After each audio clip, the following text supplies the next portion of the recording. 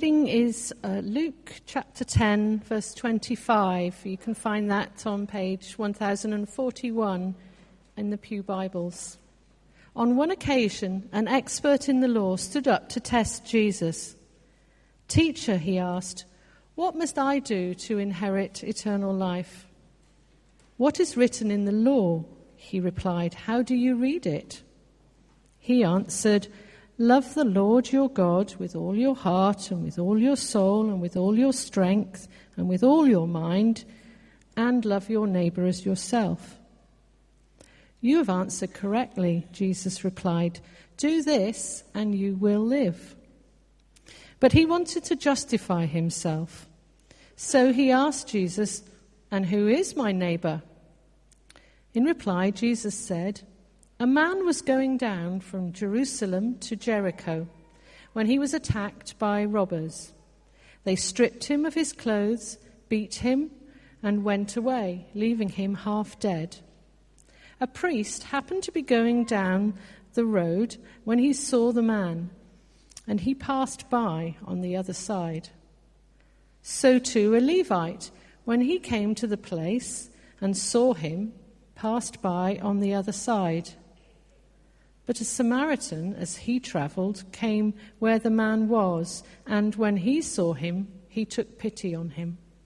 He went to him and bandaged his wounds, pouring on oil and wine.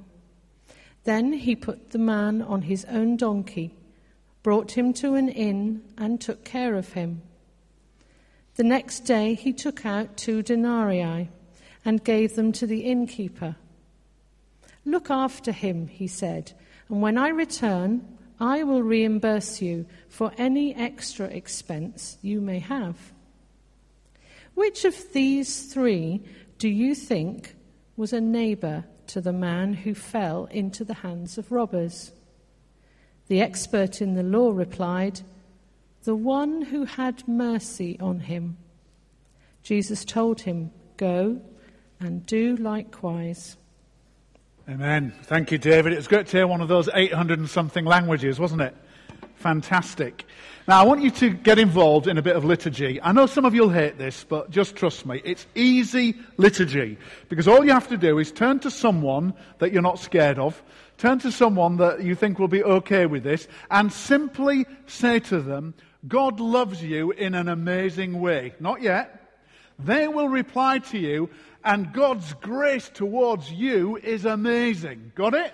So you say, "God loves you in an amazing way." And then that person will respond, "And God's grace towards you is amazing." And if you're not word perfect, don't worry. Ready? Off we go.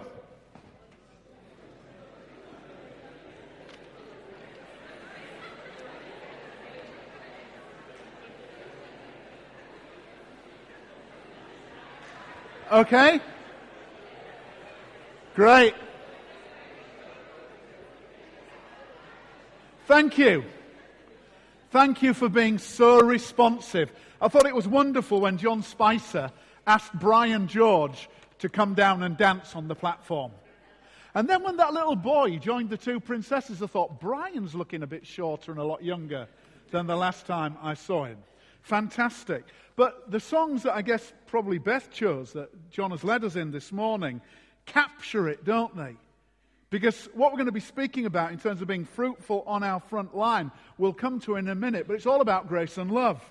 And one of the songs early on said this is amazing grace, this is unfailing love, that you would take my place, that you would bear my cross, that you would lay down your life, that I would be set free.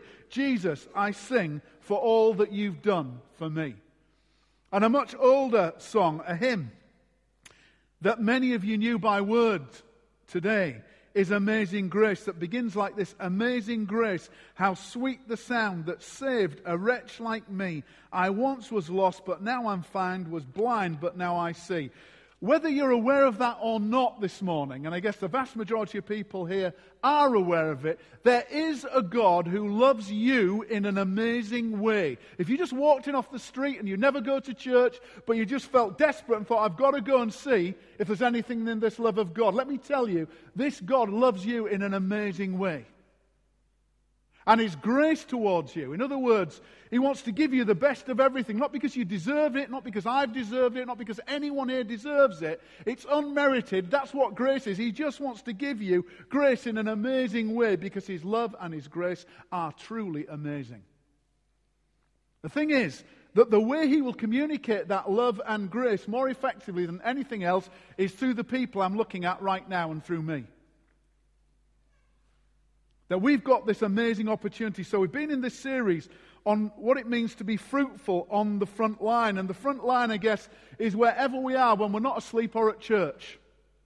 At work, at our sports club, at our retirement centre, at our school, at our college, in the factory, on the dole queue, wherever we are. We're called to be fruitful on our front line. And we've been asking ourselves 7 questions. I guess dear Steve and dear Rachel, who did This Time Tomorrow so helpfully for us today, they must have been asking, what do I want to be like? And Rachel has been listening. She's got it bang on. She wants to model godly culture. She wants to minister truth and grace. She wants to do all this stuff. She wants to model godly character. These are the questions we're asking ourselves, the M7 questions. Am I modeling godly character? Am I making a difference right where I am on my front line?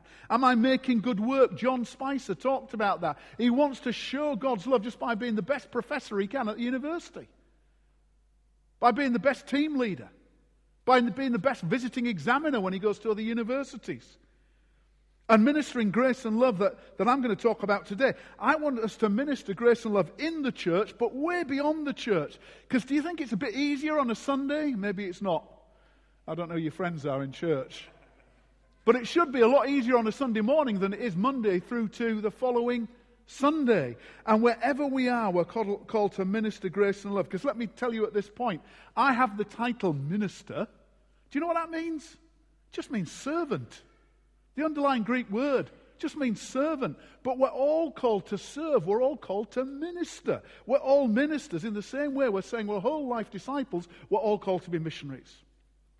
Tim Searle, who's with us this morning, is going to speak to us next week on moulding culture, on being salt and light.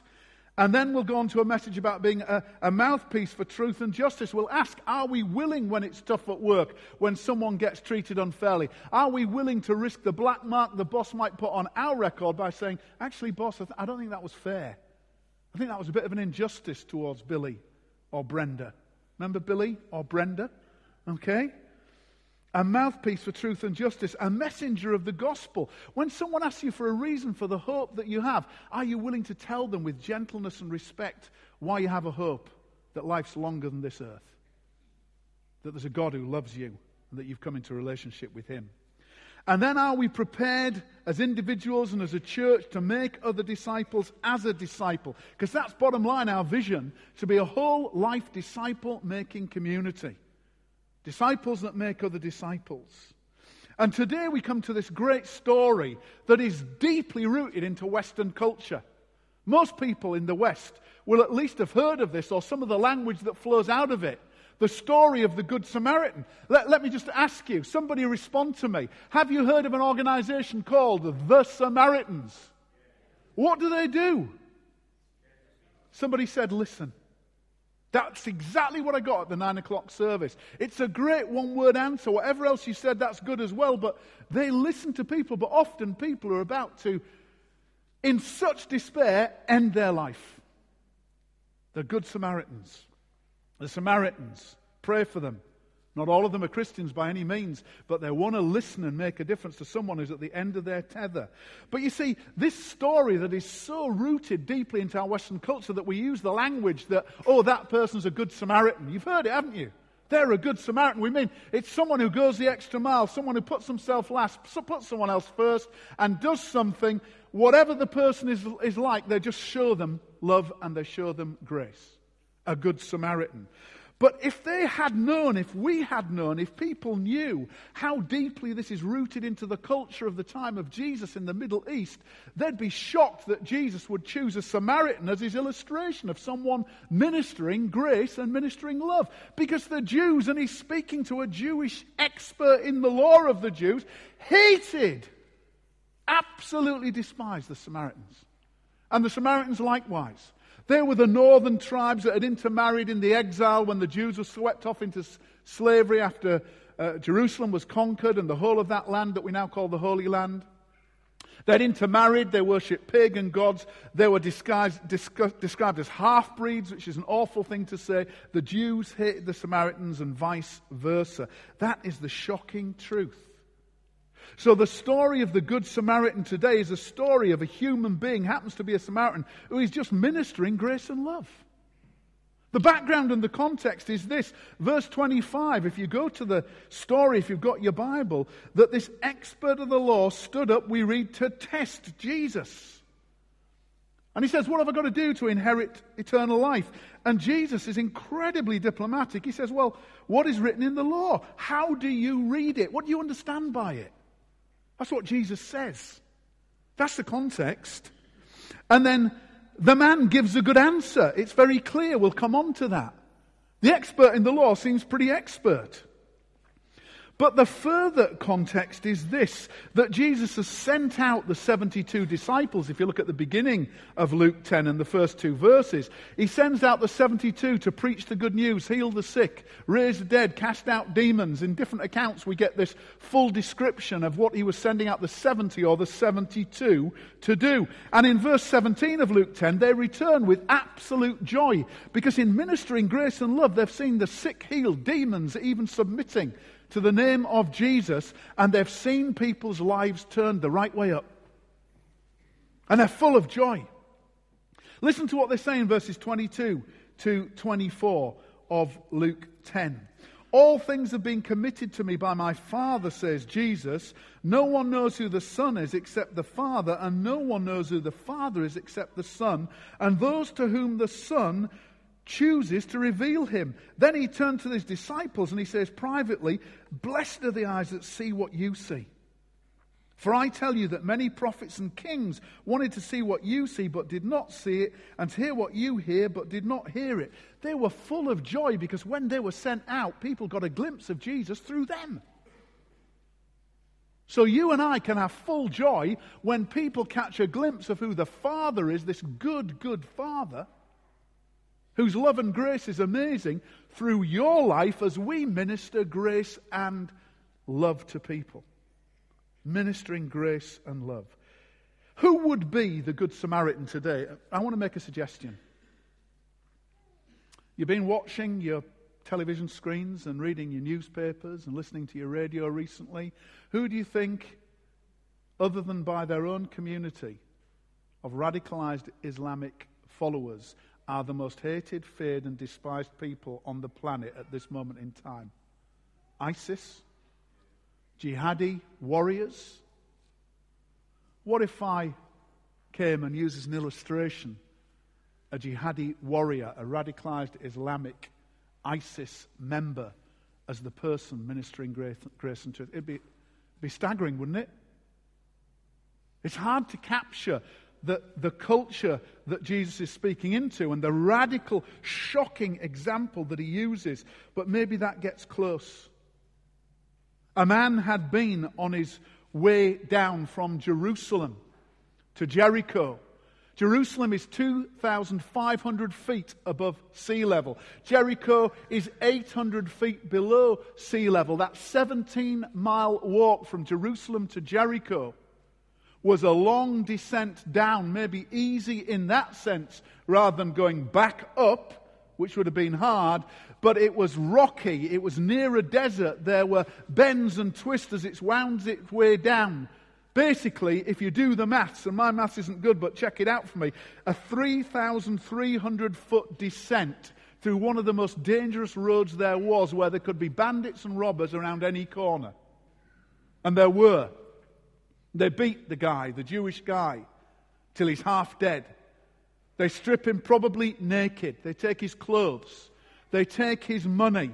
And then this guy comes along, this Samaritan, and he's not the first one to get there because there's been a priest, a Jewish priest, on his way back from duty. So no excuse that he couldn't do anything for the man thinking he was dead because that would make him ritually unclean. He hasn't got that excuse because he's off duty. He's on his way home.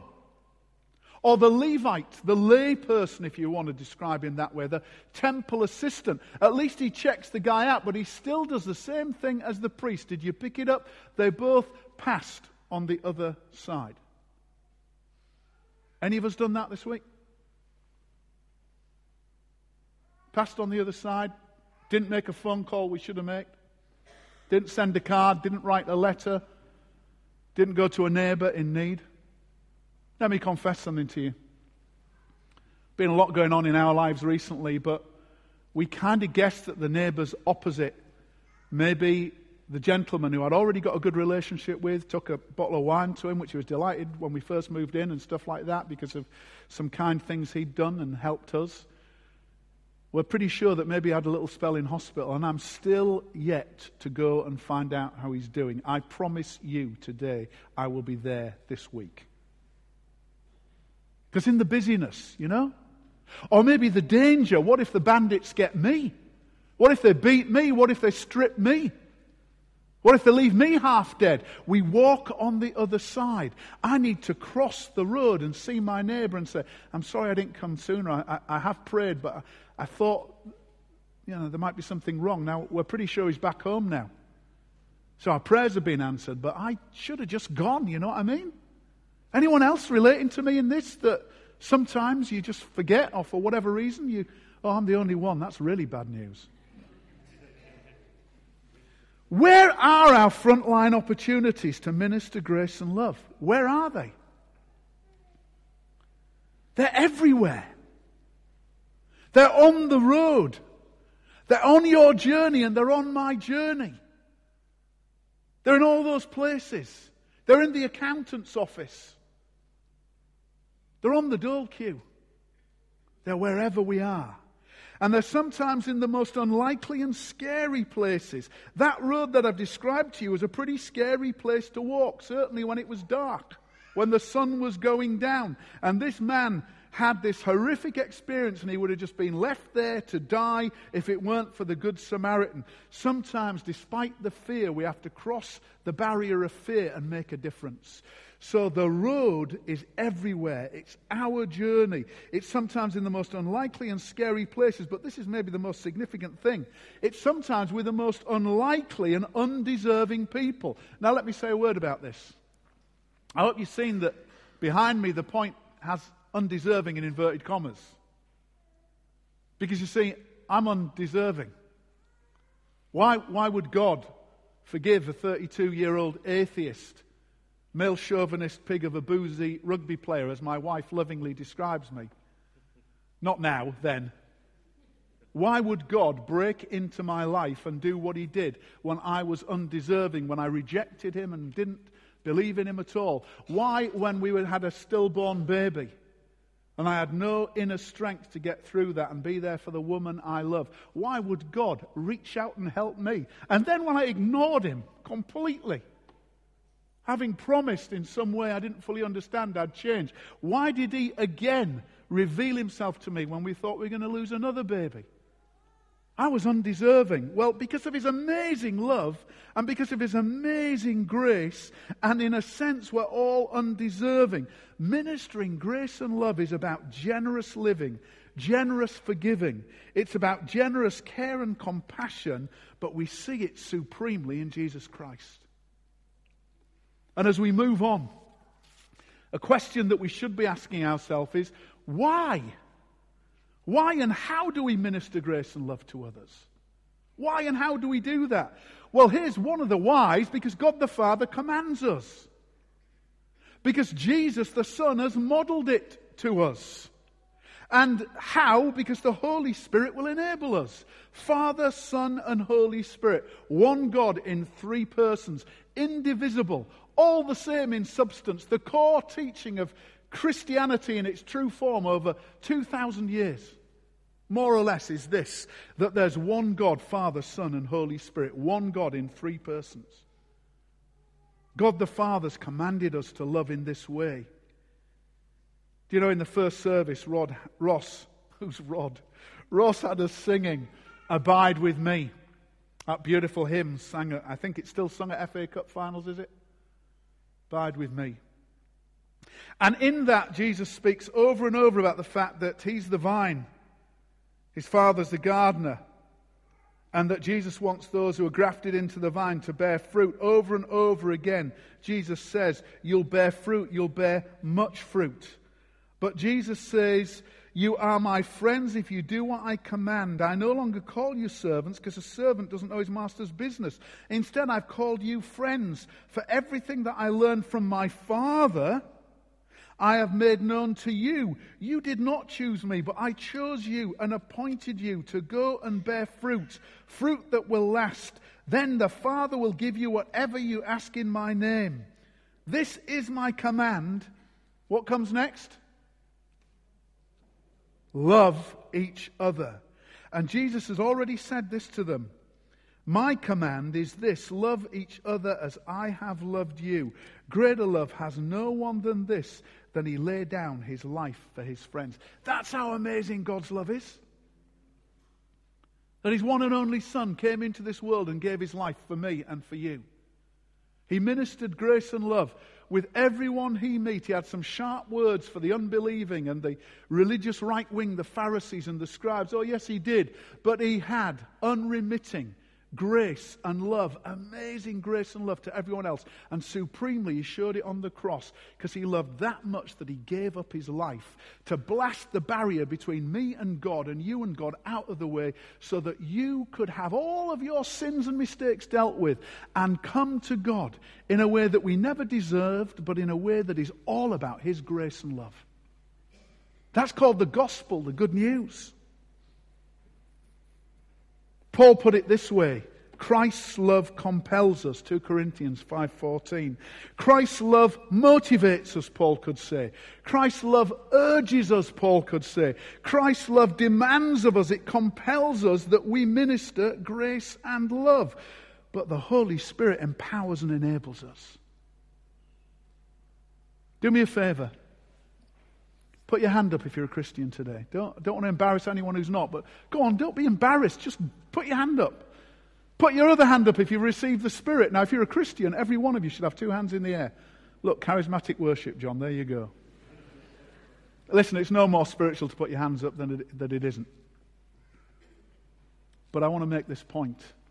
If you know and love God the Father, you've come to God the Father through God the Son, you have received the Holy Spirit. Now we are urged to be filled, to go on being filled, to overflowing with the Holy Spirit, because the Holy Spirit empowers us. Listen to a story that's straight out of Acts chapter 3. You see, the Good Samaritan, he had a few bob, didn't he? It was still a sacrifice. He gave 2 denarii, 2 silver coins. He takes the man on his own donkey, he walks, he binds him up with probably his own torn clothes as bandages. After he's poured wine and oil on there, this is getting expensive, but when he gets to the innkeeper, he not only gives the 2 silver coins, he says, look after him, care for him, but when I'm on my way back, I'll come back and whatever other bills he's run up, I'll pay the lot. Generous. Forgiveness, because this is a Jew he's caring for. Generous lifestyle, generous love, generous grace. Well, the apostles in Acts 3 who are going to the temple, they didn't have any money, they didn't have any silver. And there's a beggar who's lame, begging there. They can't give him any money, they can't give him any silver. But they say, silver and gold we have none, but what we have we give you in the name of Jesus Christ of Nazareth. Stand and be healed. And he gets up and he jumps around and he leaps around and he creates a stir and he creates an offense to the religious right wing because this has been done. They try to silence the apostles, but right there they minister grace and love in the power of the Holy Spirit. I'd love to see more healing on the streets. I'd love to see more healing in the church. I'd love to see more of the miraculous, wouldn't you? But let me tell you that some of the biggest miracles Or when there's someone that has really caused you a lot of pain and a lot of problems, and you just cross the room, and with tears in your eyes you say, you know that you hurt me, but I just want to forgive you. Because I know God loves you. And I know that by His grace I'm going to love you as well. Please, let me forgive you. Let's be reconciled. That can take a miracle, yes? Ministering grace and love. But let me say this as we come towards a communion table and worship, as I begin to draw to a close. Why do we minister grace and love? Because God the Father commands us. Jesus the Son has modeled it to us, and the Holy Spirit enables. That's the kind of the why and the how. But I want to say this. You remember the 72 that were sent out? How did they come back? Full of what? Does anyone remember? Full of? Full of? Joy. Full of joy. You've heard me say this before, but Christians are people who should be full of joy, shouldn't they? And my usual way, my axiom for this is I've met too many Christians who say, oh, I have the joy of the Lord. But it's a deep down joy. It's not a frivolous exterior joy. I have this joy that is deep within me. It's so joy that you would need a pneumatic drill to get at it. Well, that's okay, and I get that, and I don't want to knock that kind of thing. But can't we just recognize that we're bound for eternity, we're forgiven, God gave His only Son for us, we're loved in an amazing way, and be a bit joyful? And minister His grace and love. This is a joyful and wonderful adventure with Jesus. It's exciting. I was not here when John spoke about making good work. But whatever he said, and I'm sure it was sensible, I know this, that the alternative carol service last year, there's a whole pew, a whole row full of people who don't normally come to church who were there, and I spoke to them, and it was a privilege. Great people with amazing brains that had a good night. They were there. Why? Because they got an invitation for someone who I presume had modelled a bit of grace and love to them. Are you with me? John Bunyan said this, you and I, you and me, we've not lived today until we've done something for someone who can never repay us. Isn't that good? Shall we read that together? Some of you are hating this style of delivery, I know, but let's just go for it. Let's read that together. You have not lived today until you've done something for someone who can never repay you. And then a different John, more up to date, the founding pastor of the Cornerstone Church in Texas, San Antonio, a megachurch, a charismatic evangelical Bible-believing megachurch. John Hagee, the founding pastor, said this, the measure of a person's greatness is not the number of servants they have, but the number of people they serve. Do you agree? We value sometimes people who've made it, who've achieved it. But what John Hagee and John Bunyan help us to remember, that the measure of a person's greatness is not the number of servants they have, but the number of people they serve. We've not lived joyfully until we've done something for someone who can never repay us. I want to tell you, I had a debt that could not be repaid by me. And I'm reminded as I come to this communion table today that I had a debt that Jesus paid that I could not possibly have paid. As I come to this table, I remember that Jesus died my death and He paid my debt. And on that cross, He ministered grace and love. His body was broken for me and for you. His blood was poured out for me and for you, because the full extent of our Heavenly Father's love for us was shown in Jesus Christ, who served His Father and us on that cross, and with extravagant forgiveness even forgave those who nailed Him there. Do you know, my final point is this, as we come to this communion table. Our response should be this week to look for frontline opportunities. If you look for them and you pray for them, I guarantee you'll get them. If you can come up to me next week and you prayed this week regularly, and you've had your heart and your eyes open for an opportunity to minister grace and love, and you think it doesn't happen, come and tell me. And then if it hasn't happened for you, and you come and tell me, we'll pray that it will the following week. But I'm pretty confident that if you pray and ask God, He will give you a frontline opportunity in a very simple way, just to minister His grace and His love. But let's think of the final thing that Jesus says here, the final 4 words in verse 37 of this story of the Good Samaritan, and there can't be a better way to end a sermon than this. Jesus just says this: go and do likewise. Let's pray. Father, I want to pray for me, first of all, that this week I will pray for and seek opportunities to minister grace and love on my front line. Lord, wherever I am on this study week, whatever I'm reading, whoever I meet, maybe it'll be on a supermarket checkout, maybe it'll be crossing the road to see that neighbor and his wife. However it is, Lord, help me to model grace and love on my front line. Help me, Lord, to go and do likewise. And then I pray for my brothers and sisters that as we come to this communion table, as you minister your grace and love to us, Father, through Jesus, as we receive bread and wine, to remind us of all that He has done and all that you have done in Him, touch us and empower us by the Holy Spirit, that in loving response and gratitude we might live generously, forgive generously, and care generously and compassionately for others on our front line. Help us, Lord, to be fruitful, we pray, and for your glory we ask it. Amen.